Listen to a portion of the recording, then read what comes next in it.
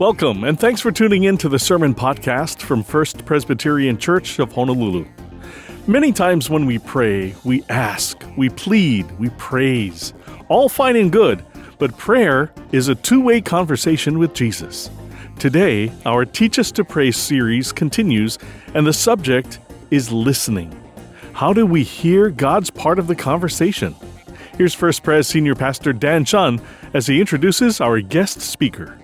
Well, we're so fortunate to have with us, come over here in the light, Jonathan Mu, and he is a professor of theology at Whitworth. Is it theology? You have a longer title, right? Professor of theology. Well, it's kind of ridiculous, but professor of New Testament and environmental studies. Yes, that's what I meant. and if you don't know, Whitworth is a Christian college, Presbyterian related, in Spokane, Washington.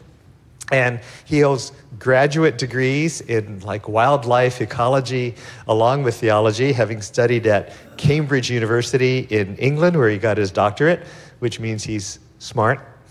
And plus he has 2 degrees at Gordon Conwell Seminary. Most of us pastors here at this church went to Fuller, so we always say 2 degrees at Gordon Conwell's worth 1 at Fuller. Also an undergraduate at Lake Forest. Anybody went to Lake Forest? Okay. And master's at Utah State. So he has 5 degrees. That's a lot of alphabet soup, man. Wow. And he's the author of Let Creation Rejoice, Biblical Hope and Ecological Crisis. And also a book entitled Creation Care, A Biblical Theology of the Natural World. He's working on a book on the book of Revelation. And he is a board member of Arasha. And if you walked in late, Arasha is this wonderful Christian environmental creation care nonprofit that has, in how many countries? 21. 21 countries. And they have 4 sites in the United States, and maybe a 5th one, might be in Hawaii someday. And so it's great to have you. Come out here. Oh, sorry. Yeah, got to get you in the camera and in the light. So the last name Mu is an interesting name. I don't know anybody named Mu. I thought he was Chinese, and then I saw him. So how did the name Mu come about? When my great-grandfather emigrated to the States, at least as the story goes, his name was Erickson. And they said, there's too many Ericksons. You're never going to get your mail. So change your name. I guess this happened to a lot of people. I don't know if it happened to any of you, your ancestors. But unfortunately, my great-grandfather didn't know English and chose the name of the town he was from, which was M-O in Norway. And it got written down wrong, supposedly, to M-O-O. And so, Mu. Great name. We have a very beloved animal in the state called Lani Mu. But anyway, so how did you first get interested in creation care? And we were talking about creation care, man. That's why I even said that. I suppose, as a child growing up, I just loved being outside, exploring, hiking, fishing. And so I had just a love of nature. And I ended up, because of that, studying wildlife biology and ecology. And as I did that, I both learned all the more to celebrate and delight in this beautiful, diverse world that God has created. But also, to be honest, to lament that all of the things I was studying seemed to be being lost. And when I went to my church, I had a great church, but we never talked about those things. It was never a part of the gospel. And so it just led me to it's actually partly how I ended up going back and studying scripture and theology, is I wanted to understand what does God say about the nature of this creation and our responsibilities for it, and how does God intend to speak to us through that. That's where it began. And you teach at Whitworth. Do you see the younger generation being very interested in the environment, maybe even more so than the older generations, or how are they? I do very much so. It's a great encouragement to me. Both how my Christian students who come to Whitworth are kind of like I was when I was their age, longing to hear what Scripture says about the natural world, about creation, about climate, and about how they can be involved in God's purposes in the world in this time, and the hope that we have in the gospel. And the other side, at Whitworth, one of the joys of teaching there is we get students who come in as committed Christians, are going to go on to be pastors, and we also have students who come who have no background in the Christian faith, have never opened the Bible before. And when they come alive, when they see the fullness of the gospel of Jesus Christ, that yes, it's about them and God in Christ, but that reconciliation with God in Christ also means our reconciliation with each other and with all of creation, with the earth too. It's been a delight so often to see them actually come to hear God speaking to them through that and to come to faith in Christ. And so I'm really encouraged by the younger generation and their engagement in these issues. So grateful for churches like yours that are taking that seriously as well. Trying to, yeah. Well, great. So Aracha, just so you know, is Portuguese for the rock, and it's like A space and then capital R-O-C-H-A. Some of us say Aracha, some of us say Arosha. Which way should we say it? I say Aracha. Okay, there you go. But I don't know Portuguese. It's like the biggest obstacle to us is our name. It's hard to say. Yeah. Okay, please give a warm welcome to Dr. Jonathan Moo. Thank you. Well, thank you so much for having me here today. I've just been here for 2 days now, my first time in Hawaii, and I'm just in awe. I wish we could have just taken all of the worship and kept doing that for the rest of the morning, maybe outside in this beautiful property. It'd be better than what I'm going to say, but I pray that God might speak to us through this in any case. I learned that you're in the middle of a sermon series on prayer here at First Presbyterian. Last week, you focused on contemplation. And the focus today is on hearing God's voice. How does God speak to us? And how can we hear when God speaks to us? And I think when we ask the question that way, the first thing we think of, and maybe the first thing I think of, is, well, how does God speak to us when we have a really difficult decision to make? When we're really uncertain about ourselves or God's will for us? I wonder if you've ever found yourself crying out in prayer for God to speak. Longed to hear God's voice amidst the noise and busyness of our everyday lives. Just last Sunday, 1 week ago, it feels hard to believe given the different climate and context, after church in the afternoon, I went up for a long ski tour in the mountains above my town in Spokane, Washington. And I think because it was Super Bowl Sunday, there was no one else out, so I had the hills to myself. And it was just beautiful. Several feet of snow on the ground, the trees covered in snow and hoarfrost. The valleys were having fog along the valley bottoms, along the rivers and streams because of the cold. And as the sun began to set, the sky just turned that brilliant orange, which actually last night, did you see the sunset last night? It was just beautiful. I was reminded of that. But I found a place where I often stop in this meadow on a hillside, and I stopped just to look at the view and to pray. And I found myself asking God to speak to me, to help me gain some clarity about just a particular difficult situation I'm facing back home right now, to know what kind of decision I should make. And here, I'm going to do something I probably shouldn't do as just a visiting preacher and be more honest with you than maybe I should be. I've prayed those kind of prayers many times in my life, lots of difficult and challenging times. And the number of times that I've heard the audible voice of God speaking to me or had some dramatic sign from heaven is essentially zero. I know that God can speak in those dramatic ways. God can and does do that. The Bible is full of examples. You think about Moses, Samuel, Jeremiah, to Paul. And I have dear friends who hear God's voice in very specific and direct ways. It's been an important part of their guidance through their life, is God speaking in those direct ways. Sometimes I think I'm envious of those friends. Perhaps you find yourself in a position like mine. But then I remember the number of times that even the great heroes of Scripture did not get the dramatic sign that they looked for, or perhaps the answer that they wanted. The times when God seemed silent, when God was speaking more in the whisper than out of the storm. Most of all, I think about Jesus himself in the Garden of Gethsemane, just before the cross, where he is overwhelmed with sorrow, the Gospels tell us, asking if he can be spared what is about to come. And the text doesn't tell us that Jesus got an answer. We're certainly not told of any dramatic voice from God coming to him. In fact, in Luke's gospel, There isn't even time for an answer. Right in the middle of Jesus' praying, suddenly Judas and the soldiers turn up, and he is headed now towards the cross. So we don't always hear God when we pray, or at least not, I guess, in the direct way that we might want. And yet, our God is a God who speaks. And so this morning, what I'm planning to do is to explore how God has spoken and continues to speak to us. Not always in that voice from heaven sort of the way, although God, of course, can and does do that too. But above all, through God's revelation in Scripture and God's revelation in creation.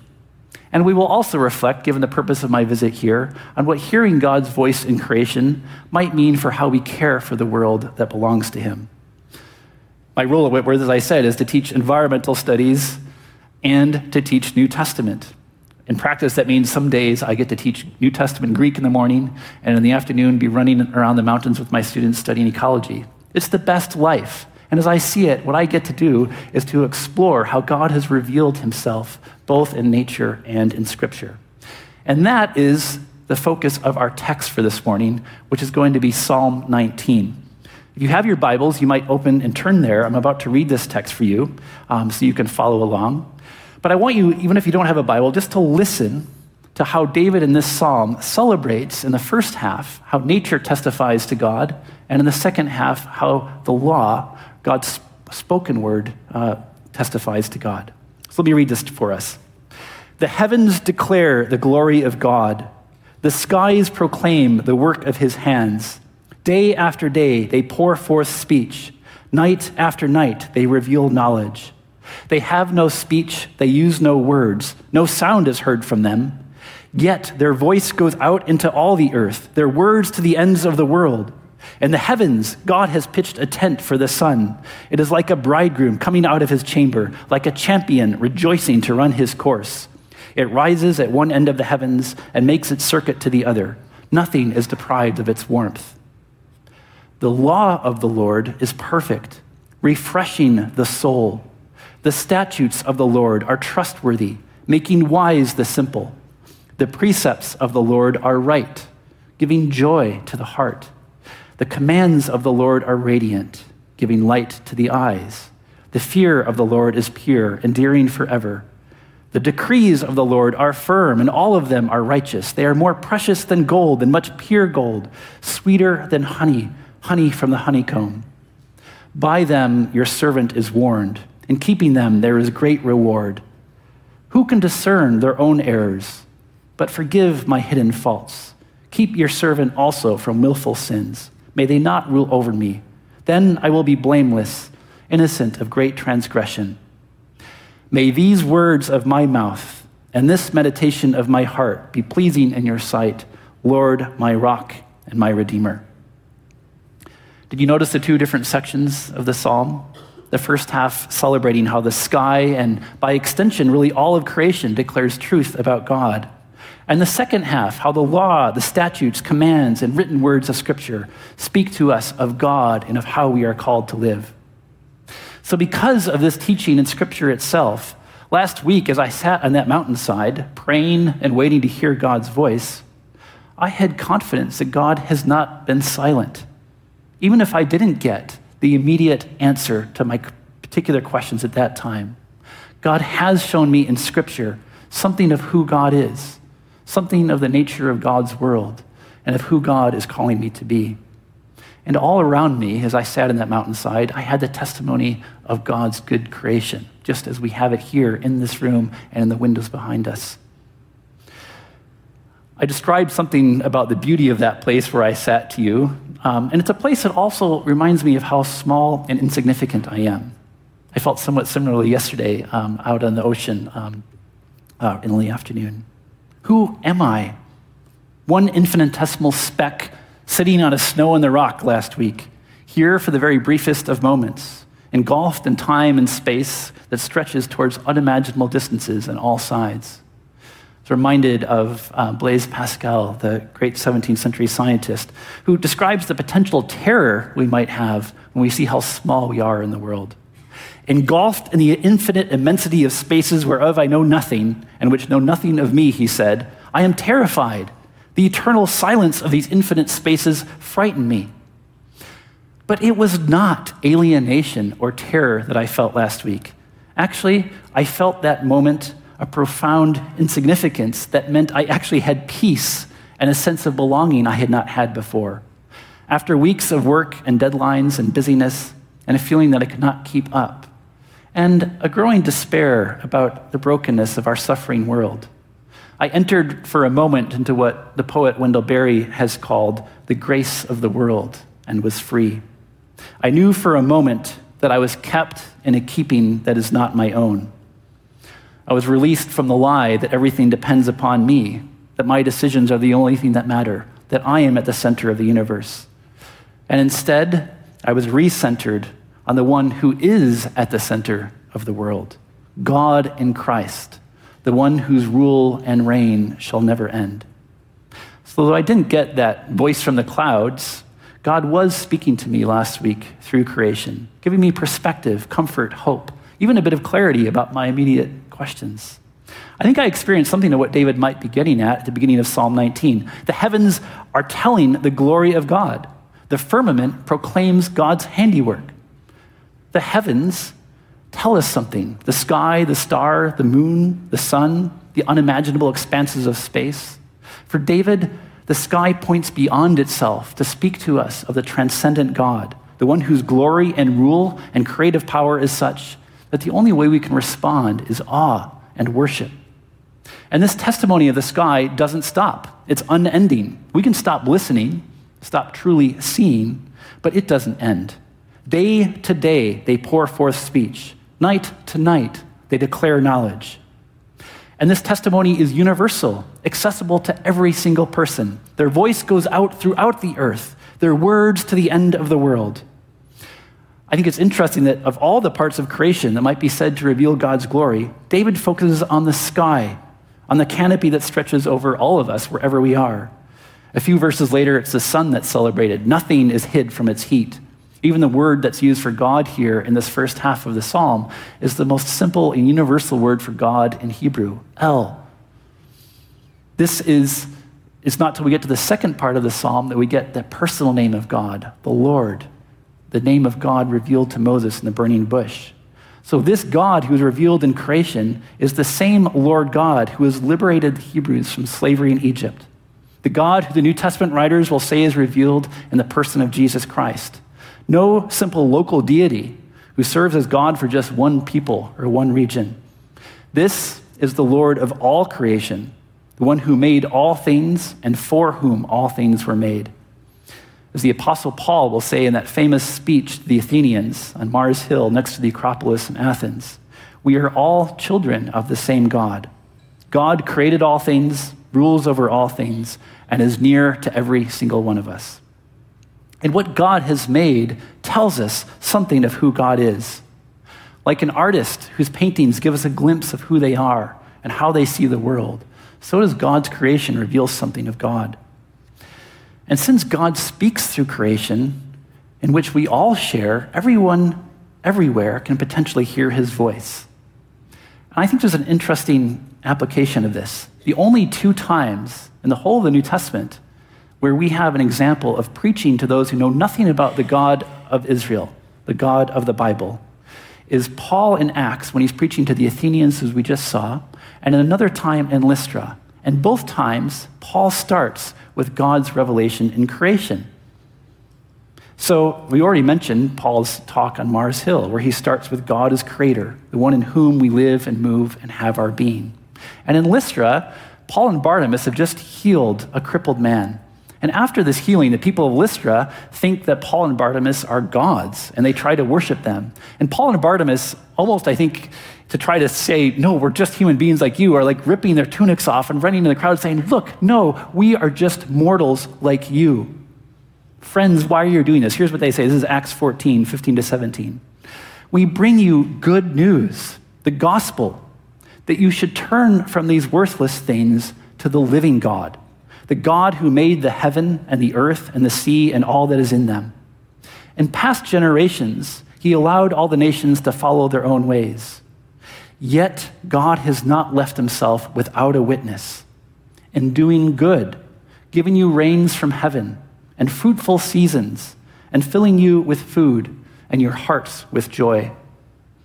For Paul, all the gifts of God's good creation, rain and harvest and food, and even the experience of joy in our hearts, are witnesses that testify to a good and loving Creator. So when we proclaim the gospel, even to those who know nothing about Jesus Christ yet, we can share Paul's confidence that they have already received some testimony about the God revealed in Christ. God's already been speaking to them. We all share in the life of the same creation, a creation that reveals a God who desires to be known, to provide for our needs, to do us good, and to give us life and joy. Going back to Psalm 19, I don't know if you notice how the whole psalm is full of this sense of joy and celebration. Maybe especially the image of the son who comes out like a bridegroom from his wedding canopy, like a strong man runs his course with joy. I'm reminded of Psalm 148 and many other psalms where every creature and every part of creation worships and glorifies God just by being itself. At the end of Psalm 148, we human creatures are invited as sort of latecomers to the party to step into the choir ourselves and to add our voices to the voice of all creation that's already glorifying and worshiping God. The Psalms and all of Scripture invite us to come and see the world of nature as God's creation and to share in God's delight in the diversity of this teeming, beautiful, awe-inspiring, and even sometimes terrifying world. I love that we sang that hymn, those hymns this morning. I actually was going to read to you some of the lines from This Is Our Father's World. All nature sings and round me rings the music of the spheres. God speaks to us everywhere. I wonder what keeps us from hearing this, from discerning how God speaks to us through God's world. Do you hear God speaking through creation around you day by day? I wonder if sometimes we don't, just because we don't stop to listen. We all know we live in a world of busyness, of distraction, of total noise. Lots of it we can't escape. It's imposed on us. But some of it we also invite into our lives. We're not always wise with how we use the technologies that are so good for connecting us to each other, giving us information, entertaining us. And yet sometimes they also serve simply to distract us. Maybe to deaden us to the people in the world around us, even to enslave us. I wonder, actually, just thinking about Lent beginning this Wednesday, what would it look like? Maybe just to decide every morning for the first 30 minutes or hour not to grab your phone. Maybe to take a Sabbath day each week during Lent where you actually don't look at a screen, where you're engaged with the people and the place in which you find yourself. Sometimes I think, at least true for myself, we maybe even embrace the noise and busyness of our life precisely so we can avoid hearing God. Maybe we fear what we might learn about ourselves or about God's call on us if we actually just sat in stillness for a while. I was so grateful to see that last Sunday you actually focused here on contemplation as a part of our prayer to God. You not only learned about it, but you actually practiced it in the service. If we're to hear God's voice, we surely have to start here. Some of you are doing a video series on prayer with Peter Grieg, and he suggests that the first way we prepare ourselves to listen to God is simply to slow down, sit in quiet, contemplate God's glory in creation. Remember that we're embodied creatures. Join with all the other creatures in the praise of God in Christ, and find again our proper center and our proper measure there. Now, when we attend to what creation is saying about God, we don't always know what to make of it. And I think this psalm actually acknowledges there's something unusual about the way creation testifies to God. There is no speech, nor are there words. Their voice is not heard. And yet, the psalmist says, their voice has gone out into all the earth, and their words to the end of the world. I wonder what's going on here. Well, I think, obviously, nature's testimony is very different than human words, or indeed the revelation of God in Scripture. And I think it's for this reason that perhaps we too easily dismiss what nature might tell us about God. Even more than the Bible, the natural world is open to different interpretations. Contemplation of the heavens leads some to praise God, it leads others to reject even the possibility of God. So that's why the psalmist joins together the celebration of how God speaks in creation with how God speaks in God's law and the special revelation of God in human words. For the psalmist, Scripture, God's law in its fullness, is not a burden. It's not a list of arbitrary demands or standards that we're just trying to live up to. Instead, it's a gift. It's a revelation of how to truly live, how to find joy and wisdom and flourishing life. For followers of Christ, we can say that it is in Jesus Christ and in the Scriptures that bear witness to him, which means the Old Testament and the New Testament together, that we can hear God's voice, and also how we discover who we truly are. It's in Christ that we learn that wisdom and life and love, find our true vocation, our true identity. If that's true, it's no longer that the psalmist longs for God's words, finds them more precious than gold, sweeter than the best of honey. Wonder if we long for God's word in the same way that the psalmist does. Wonder if we need to open our Bibles more often to taste and see that the Lord is good, to cultivate an appetite for God's word that can shape us into the sort of people we are meant to be, and indeed the kind of people who can listen for God's voice. And I want to just I can't help because I'm a biblical scholar, to suggest 2 ways in which we might listen to God's voice in Scripture in particular. And I'm excited to see the things your church is doing to enable you to do this. You have the resources right here. And the first thing I do want to say is embracing the seriousness of the study of Scripture. We trust that God, by God's Spirit, can speak to all of us, no matter how feeble our minds or imperfect our understanding. I'm sure grateful for that.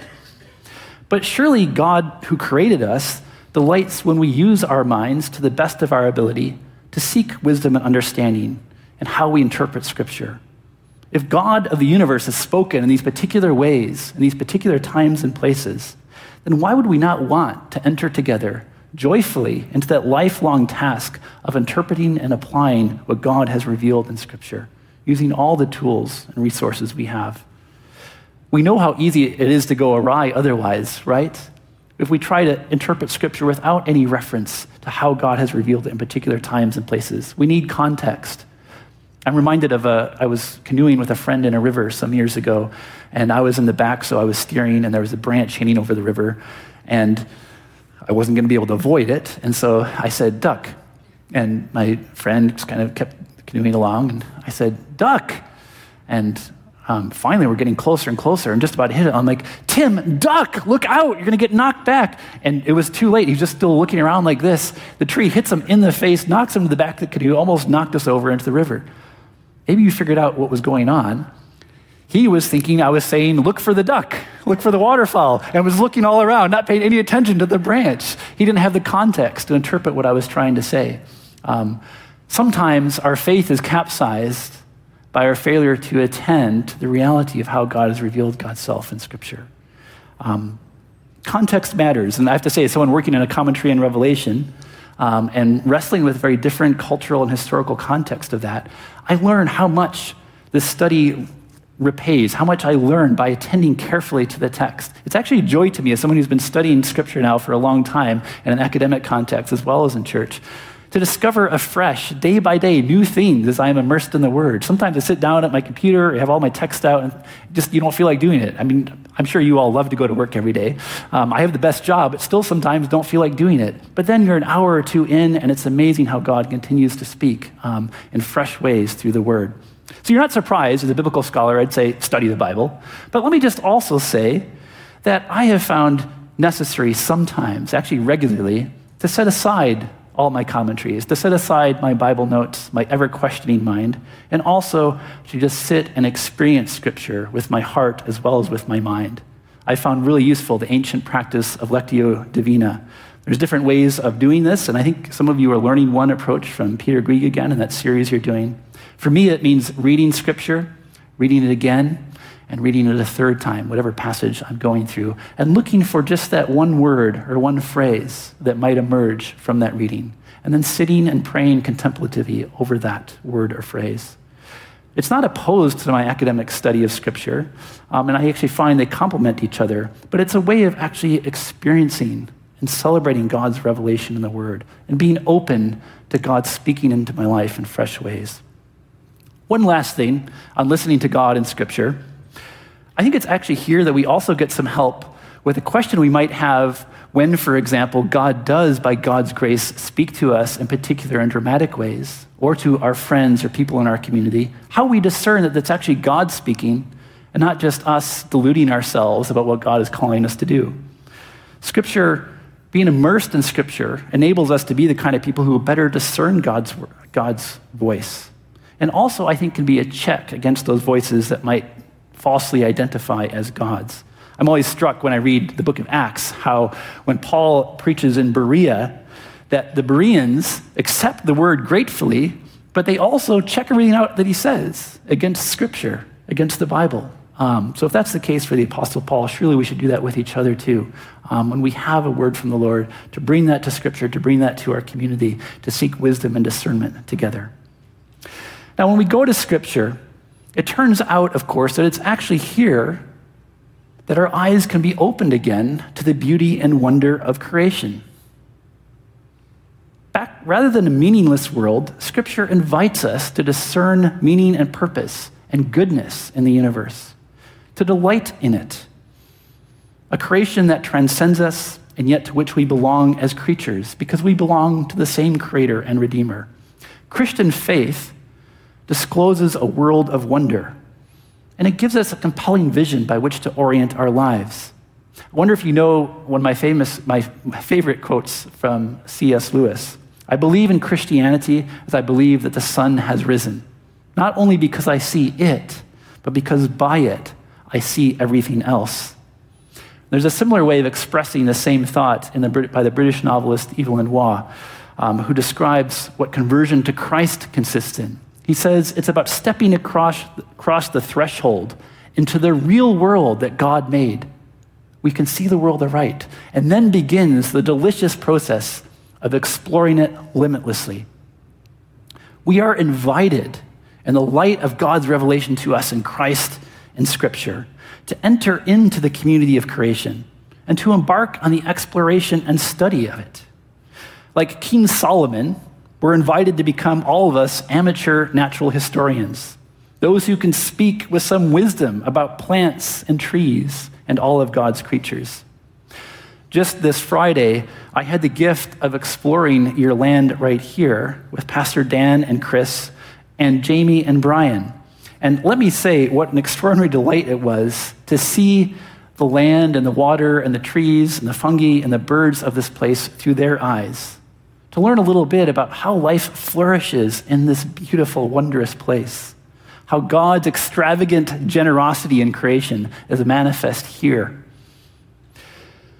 Yet there's also a cautionary tale here, because if we all do become amateur ecologists like King Solomon was, or even if we just open our eyes and our hearts to attend to the earth in our time, we will hear not only praise and celebration, but also lament. This is true even in this most beautiful of places I have been learning these last couple of days. The flourishing of life that God intends is often diminished, flattened, expunged, polluted by the legacy of our collective failures to heed God's voice, to care well for the land that also cares for us. I think on a global scale, as a former biologist, of the diminishment of the diversity of life, other species being driven extinct at rates 100 to 1,000 times the background rate. And perhaps most shocking to me, within the lifetime of many of us in this room, just since 1970, the abundance of wild creatures on Earth has declined by 69%. And I wonder what God's voice sounds like in times such as this. We have some clues in Scripture. Here's what Jeremiah says, and this is God speaking in Jeremiah 9.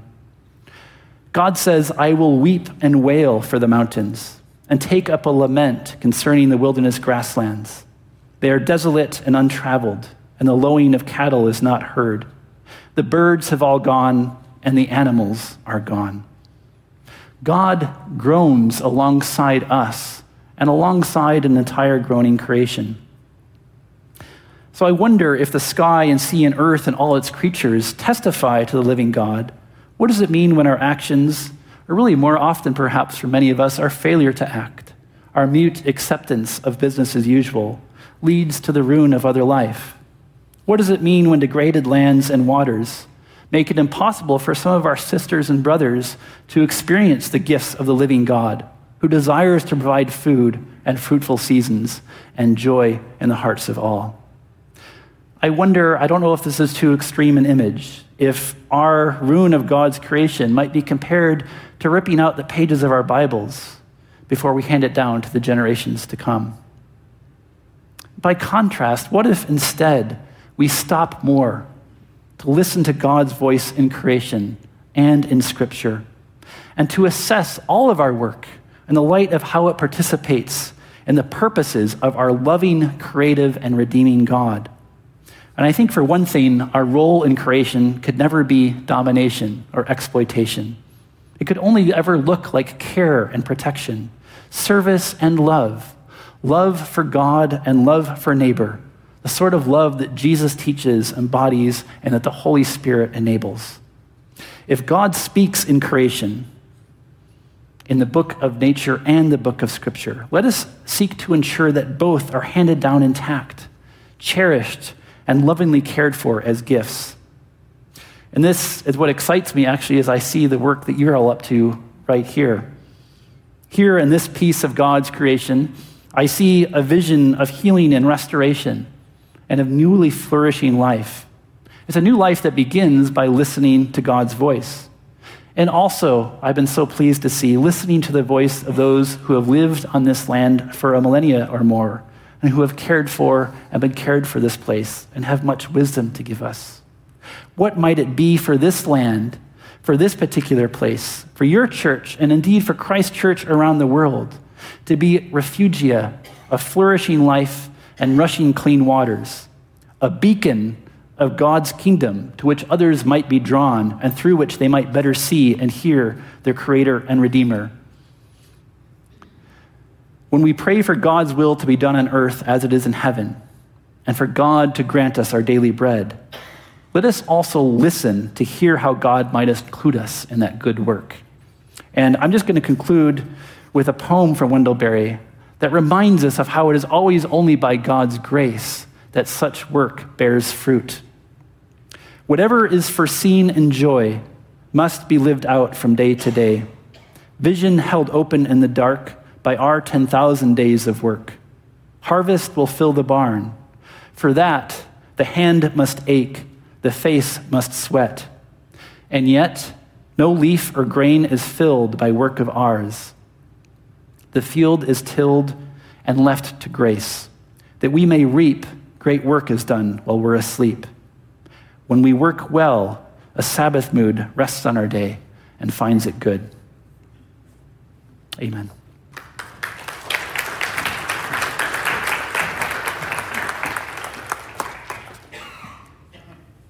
Join me in prayer. Lord, thank you so much for the message from Jonathan. And we do pray that the truths of what he preached on, of seeing you in a new way, hearing about you in a new way, and that as you're calling us to really consider what your will is for this land and how we could be a beacon for the entire world of integrating a sensitivity to the land that you have created. And so, Lord, we come to you with a great sense of awe and appreciation, and what we do here could affect literally thousands of people. And as Jonathan preached, that even for Paul, when he spoke to non-Christians, he always talked about creation.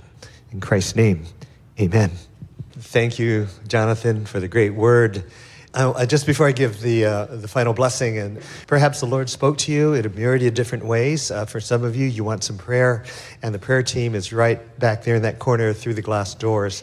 And maybe it's something Jonathan said, or you came here today with a certain emotional or spiritual or physical need. And so please take advantage of that. Thank you all for the volunteers who helped serve today in a myriad of ways, whether tech team or hospitality. And if you ever want to join the team, we could use your help, especially after second service when it's time to take things down, or before first service to set things up. in a myriad of different ways. And I have all my notes here. And feel free to go have some coffee at the espresso bar, Hebrews. Okay, please stand as I give a final blessing. May the Lord bless you and keep you and protect you, and may his face shine upon you and his countenance be upon you, and may you know deep in your heart the wonderful love of God the Father, the Son, and the Holy Spirit. And may you declare his glory to all the world of what he has done in creating this world. In Christ's name, amen. When we pray, we hear God in a few different ways. Today, we learned that one way he speaks to us is quietly through nature. Thanks to Dr. Jonathan Moo for his words on listening to God. If you want to catch up on or listen again to previous services, visit our websites, fpchawaii.org and thevinehawaii.org. You can also find First Pres sermons on most major podcast services and on YouTube. Join First Pres for church. We'd love to see you in person or online. Services are Sunday mornings at 8 a.m. and 10 a.m. at the Ko'olau campus, 10 a.m. at the Vine in Kaka'ako, or online through our websites. And remember, when you visit the website, check out the news page to keep up with everything that's happening at First Pres. You can also sign up for emails, listen to or watch sermons, and lots more. And as always, if there's anything First Pres can do for you, please reach out through the website or just call 808-532-1111. For Senior Pastor Dan Chun and the entire staff at First Pres, I'm Michael Shishido. Until next time, God bless you, stay safe, and thank you for listening. This sermon podcast is copyright 2023 and produced by the Media Ministry of First Presbyterian Church of Honolulu.